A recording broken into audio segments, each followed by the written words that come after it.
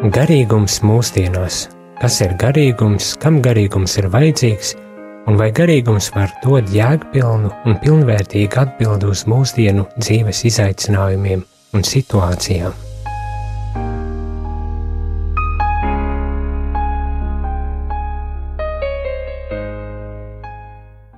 Labvakar, rādījuma arī klausītāji! Ir atkal piektdienas pēcpusdiena un raidījums garīgums mūsdienām, kā tikā arī teikts, un studijā atkal jāsaka, kā parasti, es jezuītu priesteris Jānis, un šodien ir jauns viesis, un tā ir Velta.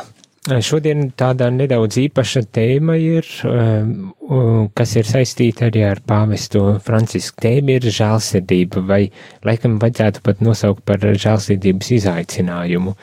Tūlītās pat arī paskaidrosim, kāpēc šī tēma, bet tādu vispārēju ievadu un priekšstatu, lai dotu, tad gribas pastāstīt pavisam īsos vārdos, kā nonācu līdz šai tēmai. Un droši vien, ka labi zināms visiem rādījuma arī klausītājiem, kad 24. septembrī pāvests Francisks brauc uz Latviju. Ja vēl nav zināms, tad tagad ir zināms. Es ļoti ceru. Labās ziņas. Labās ziņas tieši tā.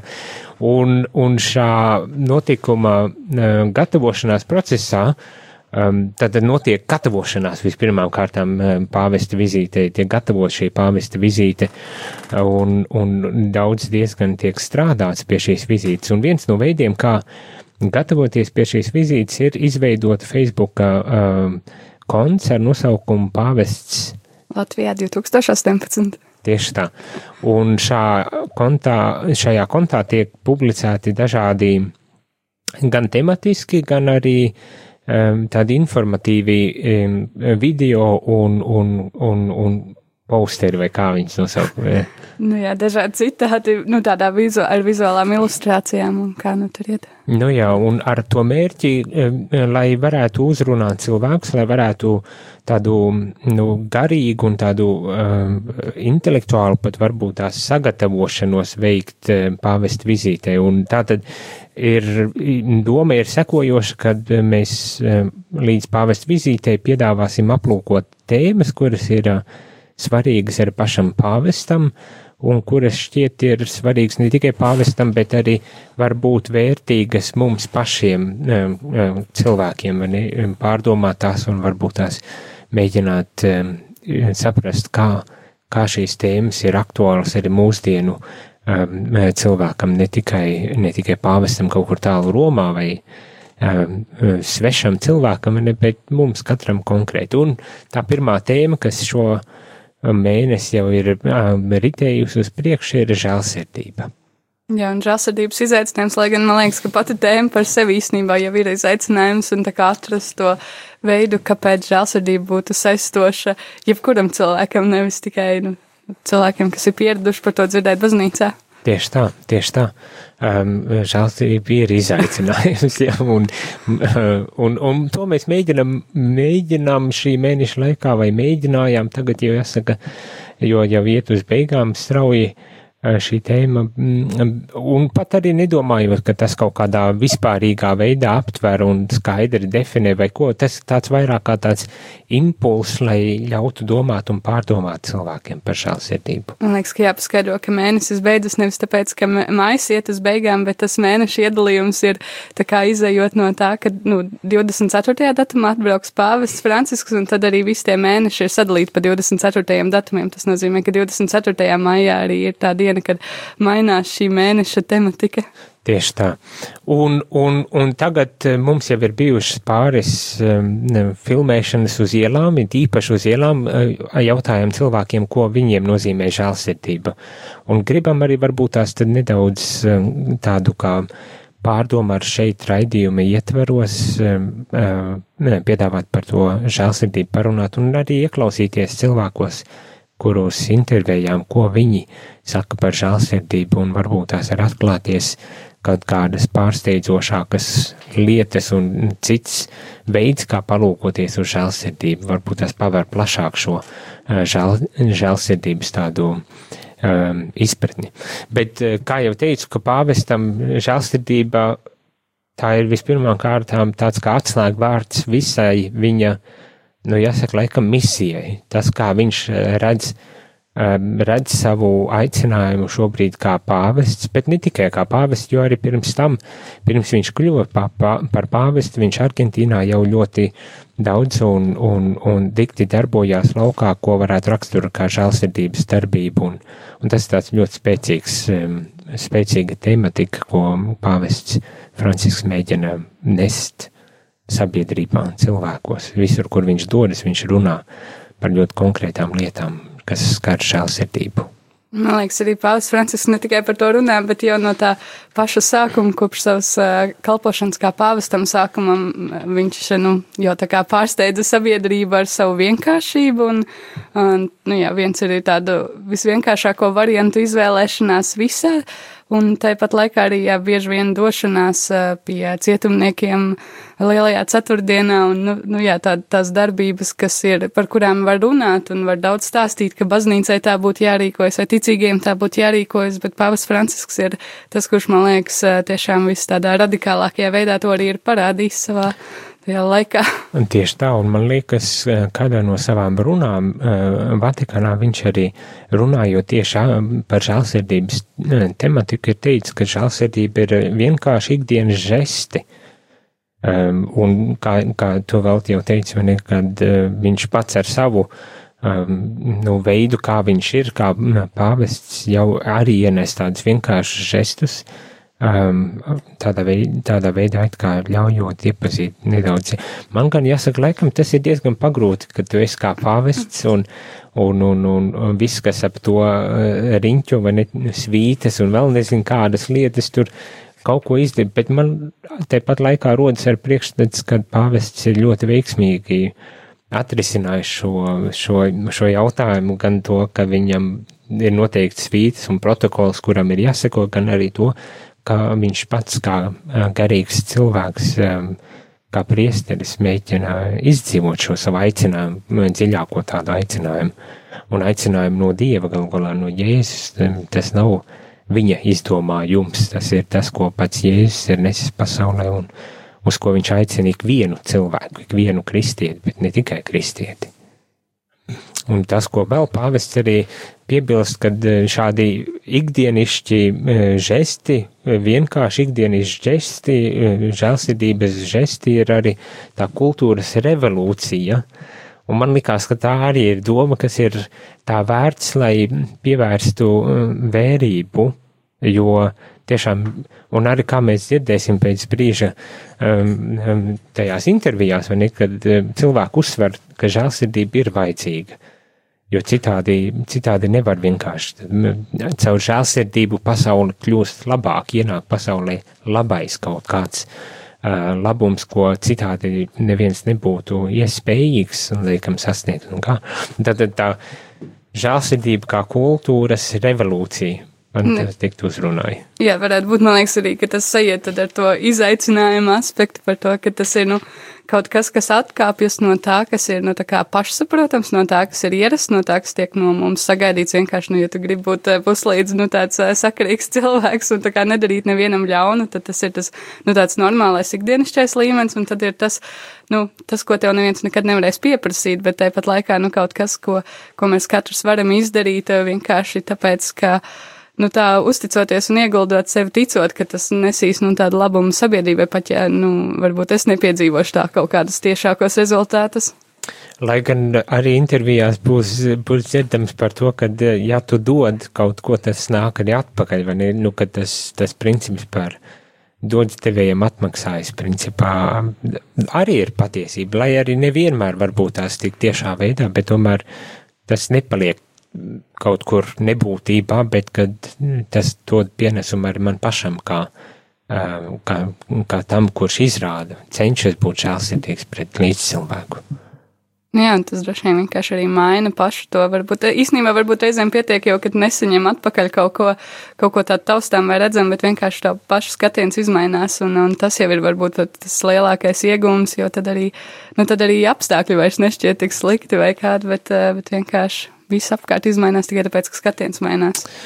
Jā, atceries, vakar mēs filmējām arī, vai dienas iepriekš filmējām vienu no žēlsirdības tādām situācijām, ja, kur žēlsirdība Diāna, pie viņas viesojāmies un filmējām šo interviju, un viņa ļoti skaisti pateica, ka žēlsirdība tas nav priekš tiem bērniem, bet tā ir arī lieta, kur mums izrāda šo žēlsirdību, kad tā žēlsirdība ir mums vajadzīga caur šo kalpojumu šiem cilvēkiem, kad viens, protams, ir, kad it kā mēs izrādām cilvēkam, kurš ir vājāks un kuram ir vajadzība pēc palīdzības atbalsta un stiprinājumu šajā ceļā, bet vienlaikus darot to, mēs saņemam iespējams pat vēl vairāk kā dodot šiem cilvēkiem. Kad Diana saka, ka šie bērni ar autismu, ka tie ir dāvana mums, vai ne? Kad citiem vārdiem, kad ik viens šāds žests, tas nav tikai priekš kāda domāts kaut kur tur ārā, bet ka tas ir šīs situācijas vietas un lietas ir arī priekš mums, kad tas iespējams pat daudz vairāk tieši mūsu māja, drusku reflektējot arī uz to domu, ko tu teici, un līdz ar to iegūstot pavisam citu pieredzi, pavisam citu skatījumu uz dzīvi, varbūt tās ieraugot lietas perspektīvā un saprotot, cik bieži vien mēs izniekojam daudz ko. Un šeit es nedomāju tādā moralizējošā kategorijā vai domājot par materiālām vērtībām, kas vienkārši tiek izniekotas, bet nē, tad mēs izniekojam, gribas man pat teikt tā savu dzīvi, ja mēs nekļūstam reflektīvāki tādi, kas spējīgi kaut cik vairāk redzēt pasauli un būt vērīgākiem pret to, kas notiek. Man liekas, ka jānoklausās kādu no intervijām, ne? Mēs tieši par viņiem runājam, par cilvēkiem uz ielas, un varbūt varam mēģināt kaut ko noklausīties. Ar žēlumu man neasociējās, bet tā laikam ir empātija, līdzjūtība. Saprast, ka otram cilvēkam ir savas intereses, viņam ir sava dzīve, un respektēt to. Būt iecietīgam pret kādu cietēju, pret visiem cilvēkiem. Es šobrīd eju tam cauri. Es saprotu, ka tas vārds tiks papildināts ar katru nākamo dienu ar jaunām atziņām. Man liekas, tā ir ticība, ka mēs visi esam viens. Ja mēs dalāmies kaut kamā, tas atnāks pie mums apakaļ.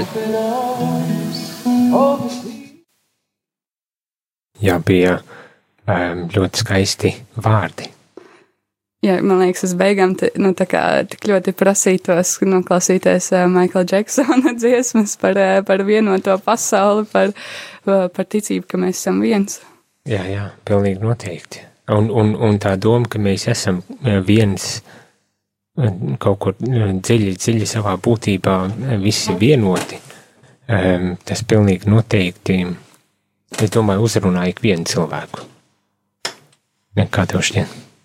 Jā, noteikti es domāju, ka sabiedrībā, kurā bieži vien ir tas izaicinājums, tā sajūta, ka mēs katrs cīnāmies pats par savām vajadzībām un ka ja ne mēs par sevi rūpēsimies, tad kurš tad savā ziņā tā doma, ka mēs varētu būt viens vai, ka ir kaut kas kopīgs, tad tā kaut kā atbrīvo no tās vajadzības cīnīties pašam par savu likteni, pašam par savām vajadzībām, bet ieraudzīt no to, ka patiesībā, tik daudz ir tā, ko mēs varam vienkāršot, tā kā saliekot tos resursus kopā, kā jau tas pēc visiem principiem vienkārši tā darbojas, bet arī, man liekas, sabiedrībā tiešām tā nelielā dalīšanās var tik daudz atrisināt.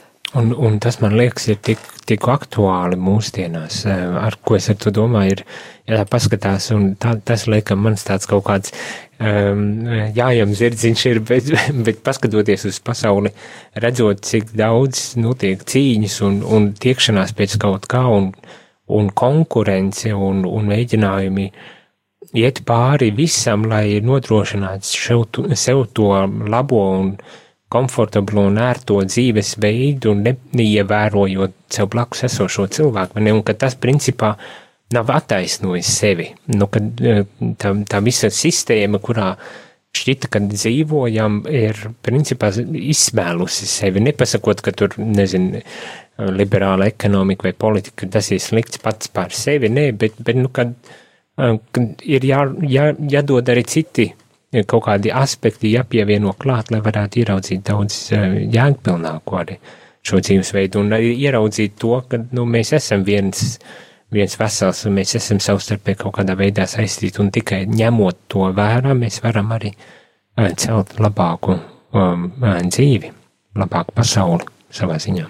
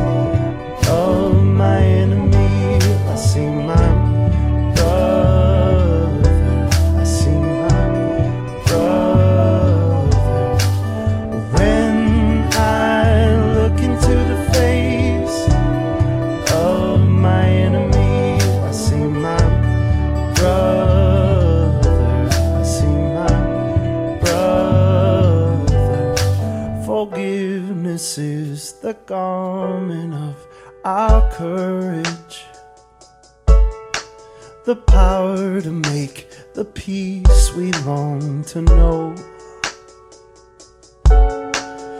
Open up our eyes to see the wounds that bind all of humankind. May our shuddered hearts greet the dawn of light with charity and love.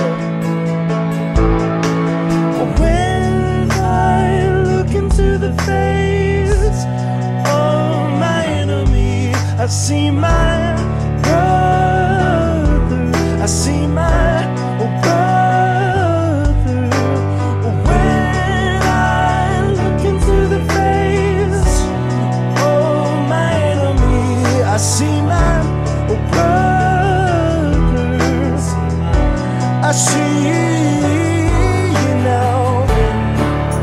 When I look into your face, I see you now. I see you now. I see my brother, I see my sister, I see my mother, I see my father. When I look into the face of my enemy, I see my brother, I see my brother. Labvakar, rādījuma arī klausītāji, esam atpakaļ studijā, raidījums Garīgums mūsdienām un turpinam runāt par žēlsirdību, jeb žēlsirdības izaicinājums. Iepriekš jau pirms muzikālās pauzes jau dzirdējām par par nelielu tādu ievadu par to, kāpēc žēlsirdības izaicinājums, un arī vienu interesantu domu, kas nāca no intervijām uz ielas, ne? Bet turpinām vēl joprojām runāt par šo pašu žēlsirdību, un atkal man gribas nedaudz atsaukties arī uz pāvestu Francisku, tā kā šī žēlsirdība ir viņam aktuāla tēma, būtiska tēma, un viņš ar to arī iet un uzrunā cilvēkus un mēģina to žēlsirdību, kā teikt, ienest pasaulē caur savu gan dzīves veidu, tam darbībām, kā viņš to dara, bet arī caur runām un mācot un mēģinot uzrunāt kaut kā cilvēks. Un tā viena doma, kas man atkal šķiet ir interesanti, ir no kārtējās pāvesta uzrunas Vatikānā, kur viņš saka, ka žēlsirdība ir izaicinājums katra kristieša sirdsapziņai. Ko tu domā par to? Tu tā domīgi palika pēkšņi. Jā, es mēģināju saprast, ko tas nozīmē, un tad sapratu īstenībā, ka tā ir, tas arī droši vien, ko es pirms tam teicu, ka tas ir kaut kas vairāk par pašsaprotamā, līdz ar to, man vienkārši ļoti viegli iedomāties pašai tās situācijas, kurās ir, tā kā vieglāk atteikt nekā piekrist, tad paiet 5 metrus un domāt, bet es varēju piekrist, tā kā palīdzēt vai kā, un tad domāt, bet jau pagāja garām, un tad iet tālāk un zināt, ka joprojām var iet atpakaļ, un tā nemitīgā iekšējā cīņa un tāds dialogs. Tieši tā. Un man liekas, tā cīņa ar sirdsapziņu. Jā, un es pieļauju, man tieši tas pats ir bijis, kad ir situācijas, kad varbūt tās vajadzēja palīdzēt, varbūt tās kaut ko, un ir bijušas situācijas, kad, ar palīdzību, bet ir situācijas, ka nē, ir kaut kas cits bijis, kādēļ it kā atsaka, vai ne? Ka tas ir patiesībā ļoti reāla lieta, ar ko ik viens pieļauj, kad saskaras, ja nav pilnīgi kaut kādā veidā noslēdzies un ieslēdzies savā mazajā, šaurajā pasaulītē un negrib iziet no tās ārā.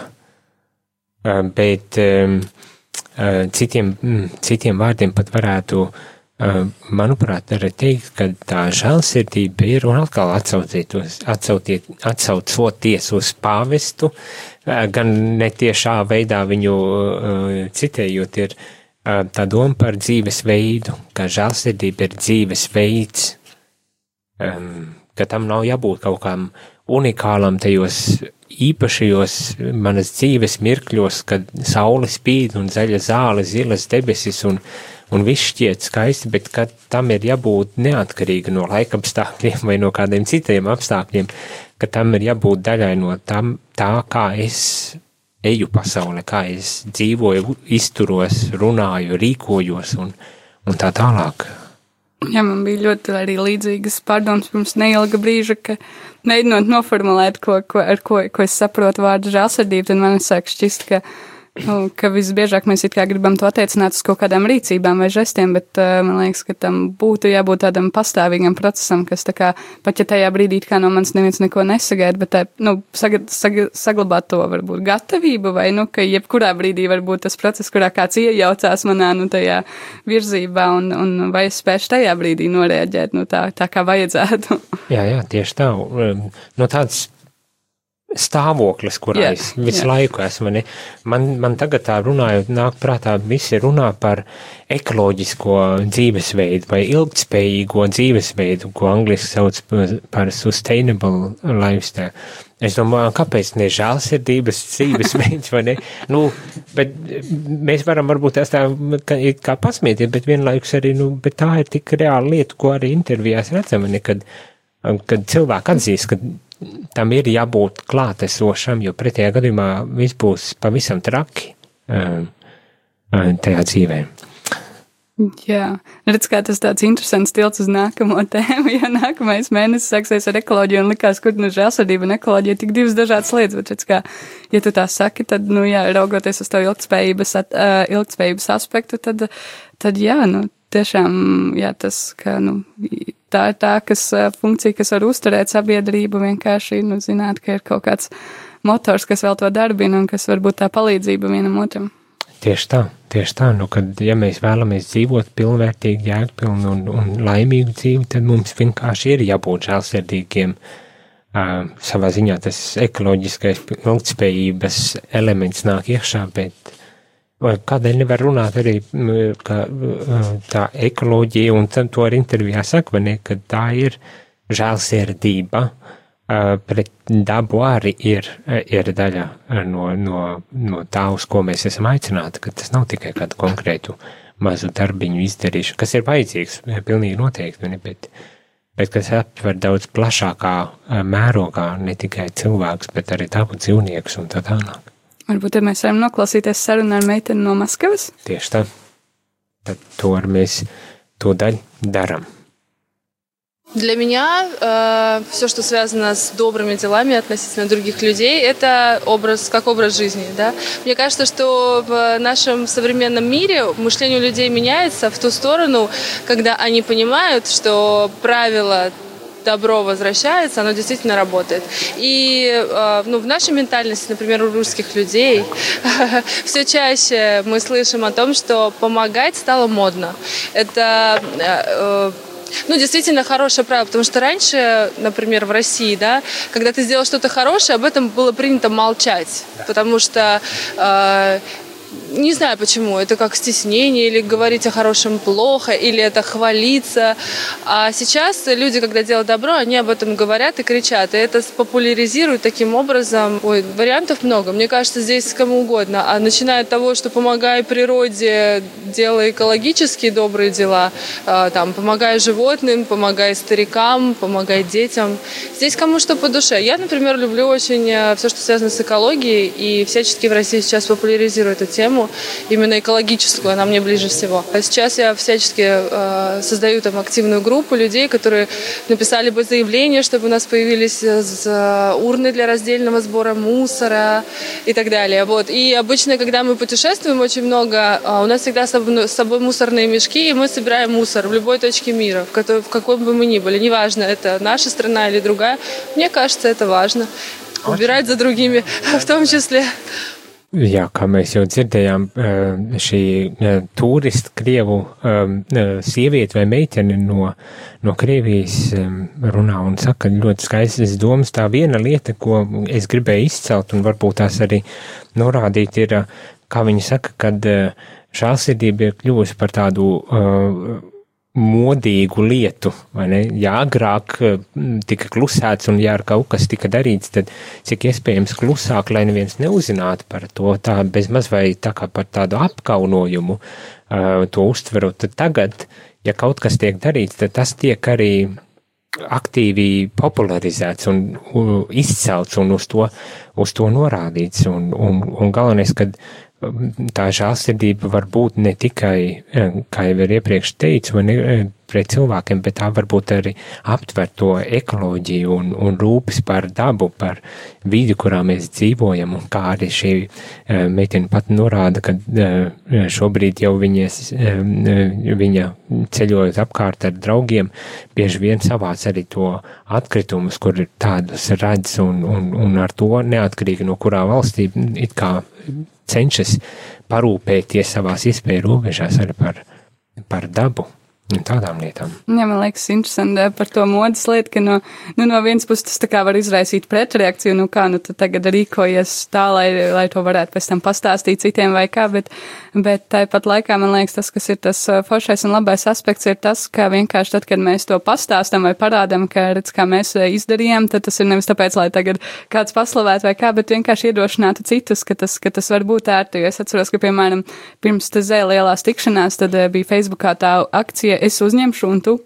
Un tad daudzi teica, kāpēc jūs varat taču vienkārši uzņemt tos cilvēkus pie sevis, jums nevajag teikt ar to Facebookā lielīties, ka jūs uzņemsiet 5 cilvēkus, bet īstenībā jau tas mērķis un tas arī kā tas virzies ir tas, ka pēc tam arī citi cilvēki jūtas iedrošināti un vēlas sekot tam, un tad, ja tu kaut vari panākt to, ka kaut viens cilvēks vēl jūtas iedvesmots, tad kāpēc to nedarīt? Un es pilnīgi piekrītu, vai ne, kad tā ir laba tāda atziņa, kad es nevis lielos, bet mēģinu iedrošināt, uzrunāt to līdzi cilvēku, ļaut viņam atpazīt to vajadzību pēc žēlsirdības un to arī darīt.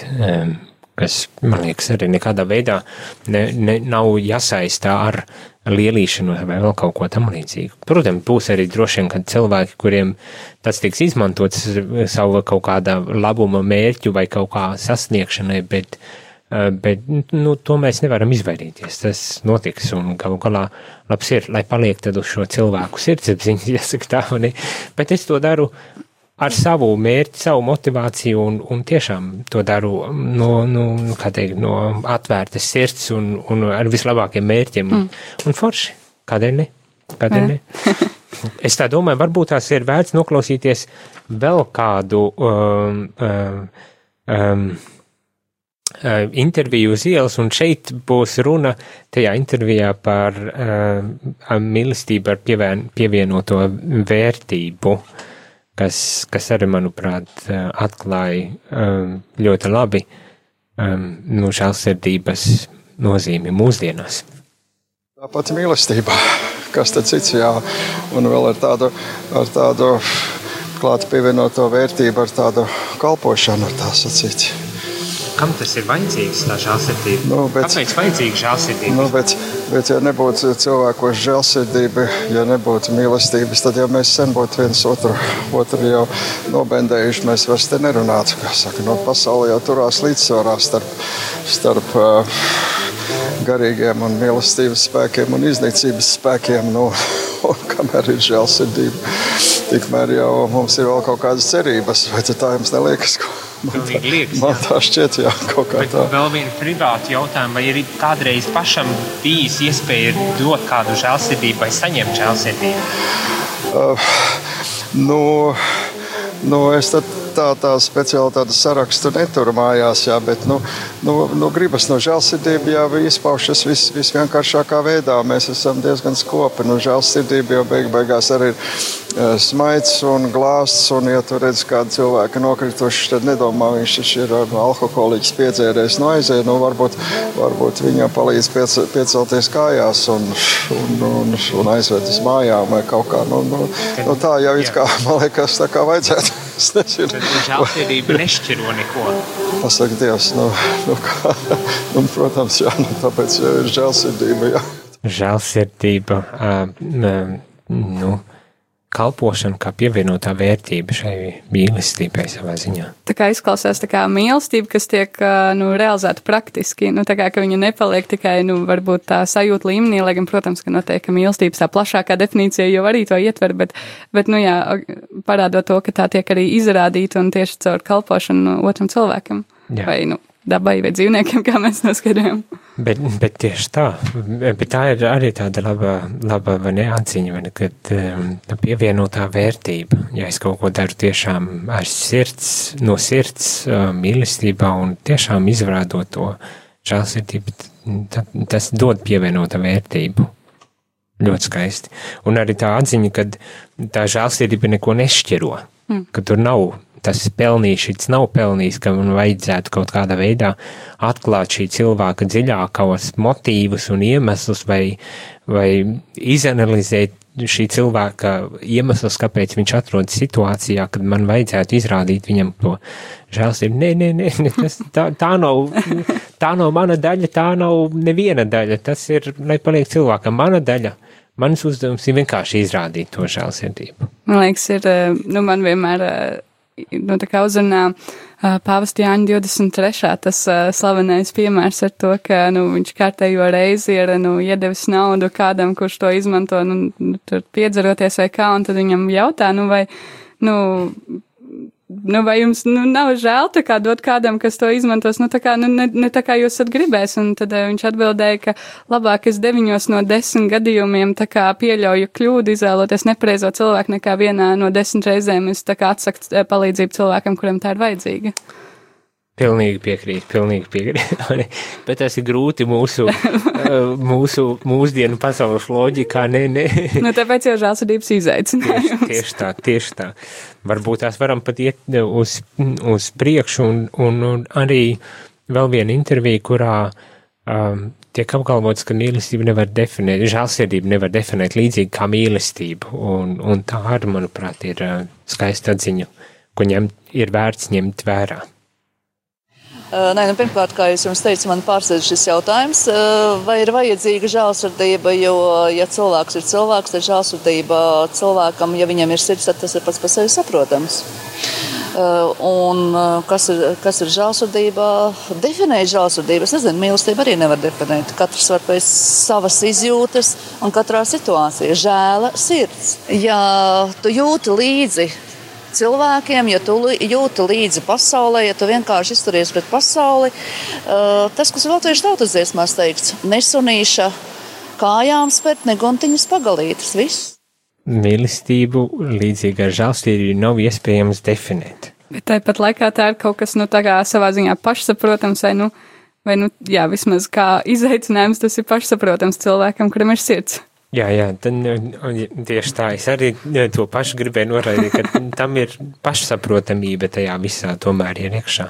Jā, pašsaprotamība pēc tā, ka tā būtu jābūt, vai ka cilvēkam jau ir tā vēlme iekšējā, tikai jautājums, ko mēs ar viņu daram, vai apslāpējam, vai kaut kā mēģinam realizēt droši vien.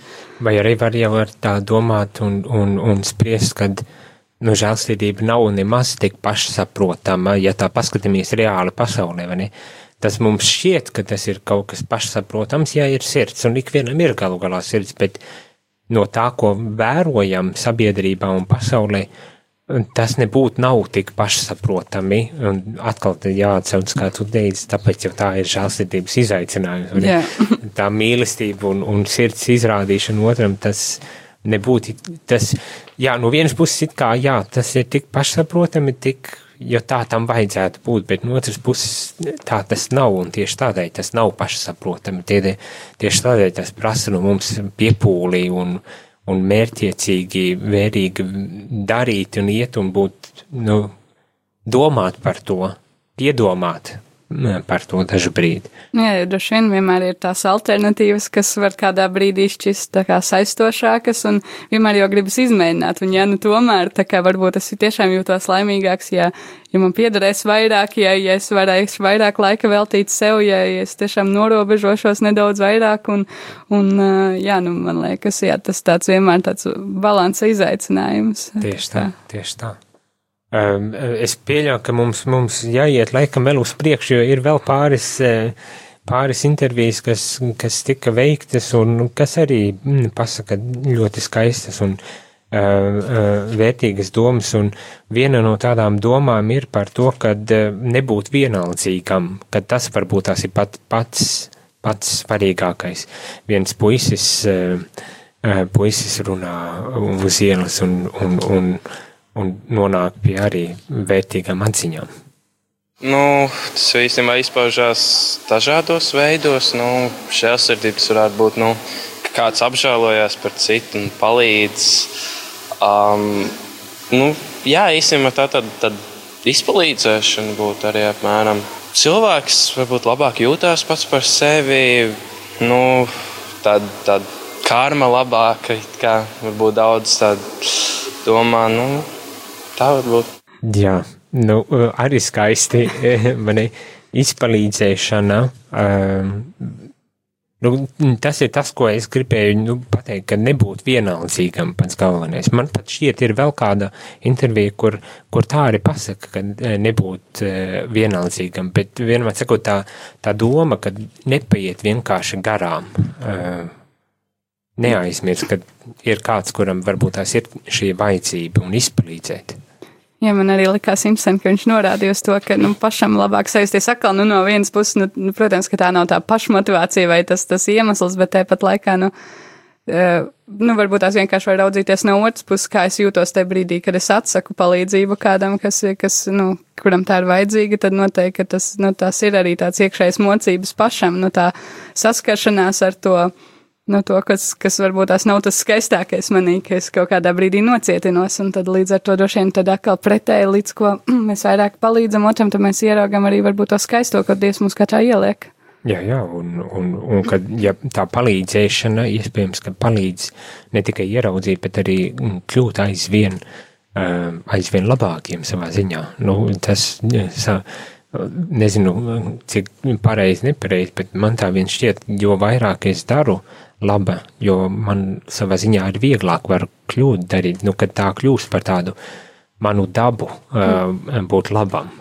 Tas tā kā sasaucās ar nepateiktā paldies akciju, kas pirms kāda laika bija radio, un bija tāds viens citāts, ka jo biežāk tu teiksi paldies, jo biežāk tu ieraudzīsi iespējas to pateikt. Tas nozīmē, ka tu saskarsies ar iespējām, par kurām būt pateicīgam. Tieši tā. Tad, ja tu pats, tā kā izrāda to iniciatīvu. Jā, pilnīgi piekrīt, vai ne, kad, un arī, jo biežāk būsi žēlsirdīgs, jo biežāk ieraudzīs to žēlsirdības iespēju, kur pielietot žēlsirdību un būsi žēlsirdīgāks.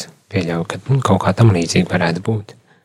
Jā, tā vajadzētu būt. Es nezinu, vai mums tur ir vēl kāda intervija, tur bija, man liekas, arī par piedošanu, kas arī ir žēlsirdība. Tad noklausāmies. Jā. Ilze arī var atbildēt, kas ir žēlsirdība. Jūs esat katolis? Jā. Apusēji. Priecājos, šīs tad raudas ērģelnieks. Jūs man tā tagad prasāt par žēlsirdību, grūti būtu to noformulēt kaut kādos 5-10 vārdos. Žēlsirdība faktiski ir piedošana. Piedošana kam? Piedošana otram. Es domāju, bez tā pasaule vienkārši nevarētu eksistēt bez šīs piedošanas. Pāri ļaunajiem tomēr jābūt labajiem. Tas viennozīmīgi ir, kā lai izskaidro to zinātniskāk, laikam nevajag zinātniskāk. Žēlsirdība tā ir faktiski piedošana, tā ir iežēlošanās varbūt ne tik daudz par otru, tā empātija, līdzjūšana, tā, ja mēs mazliet zinātniski tam pieejami. Un, starp citu, viss tas atspoguļojas ļoti elementārās, vienkāršās lietās. Nekam sarežģīt nevajag būt. Bieži vien priesteri dievkalpojumos arī stāsta par elementāro, un vienkāršas elementārās ir patiesībā tas ģeniālais visur, gan mākslā, gan arī attiecībā par Dievu.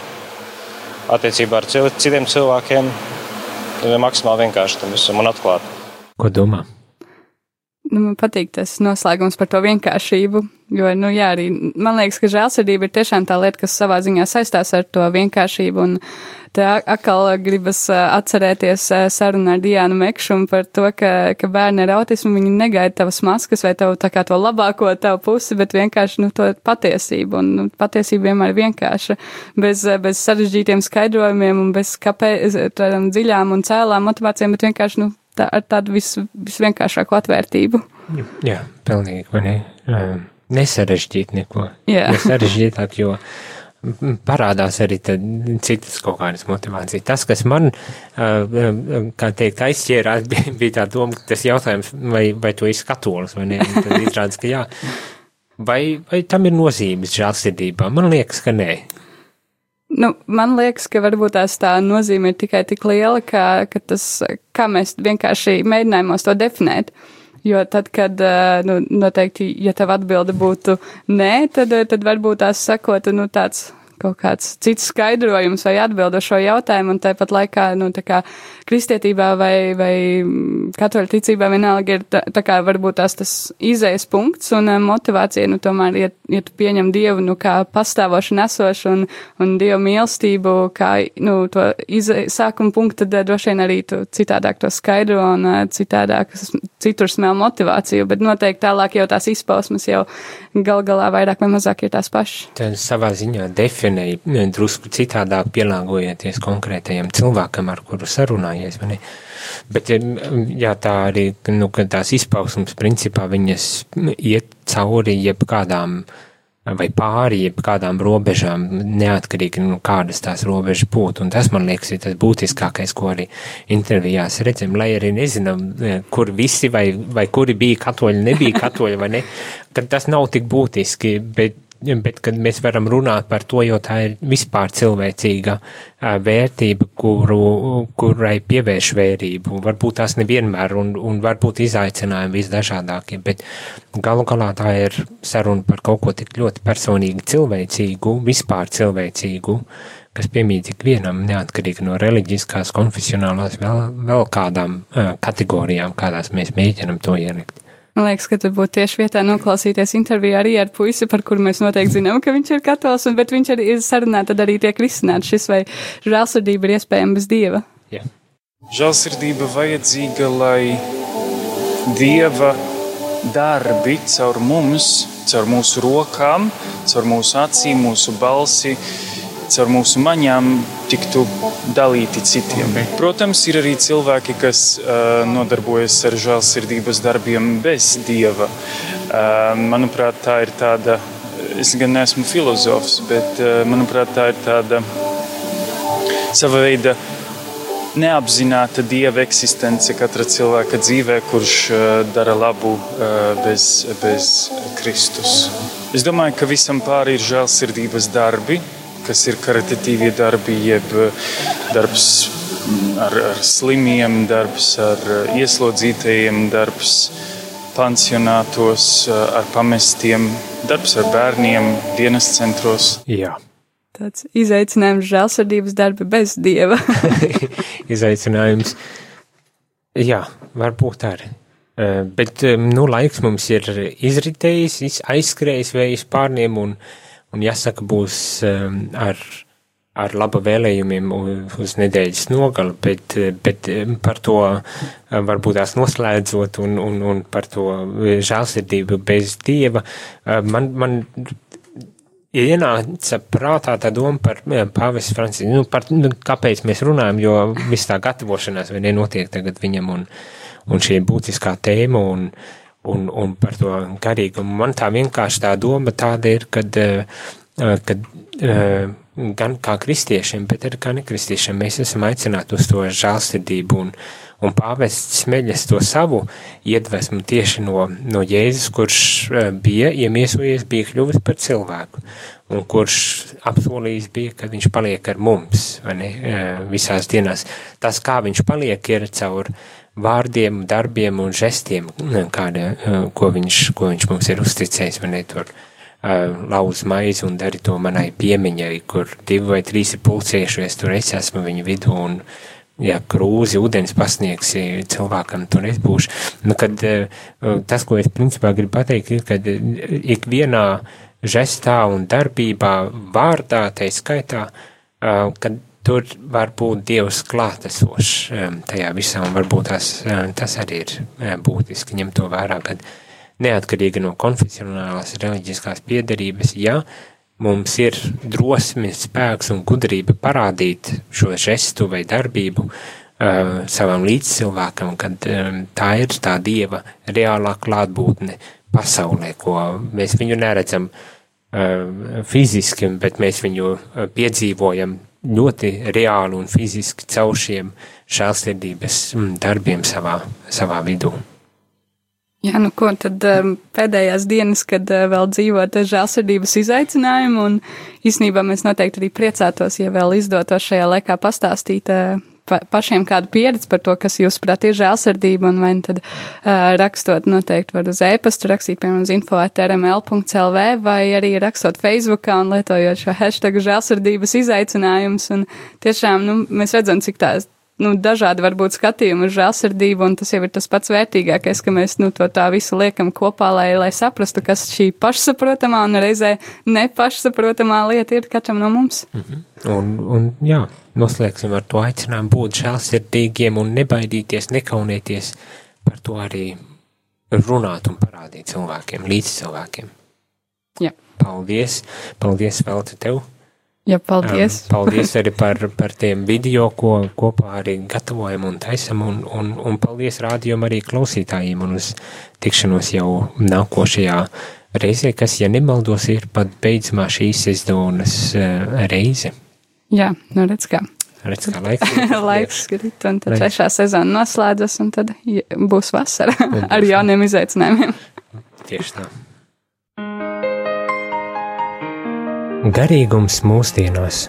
Kas ir garīgums, kam garīgums ir vajadzīgs, un vai garīgums var dot jēgpilnu un pilnvērtīgu atbildi uz mūsdienu dzīves izaicinājumiem un situācijām?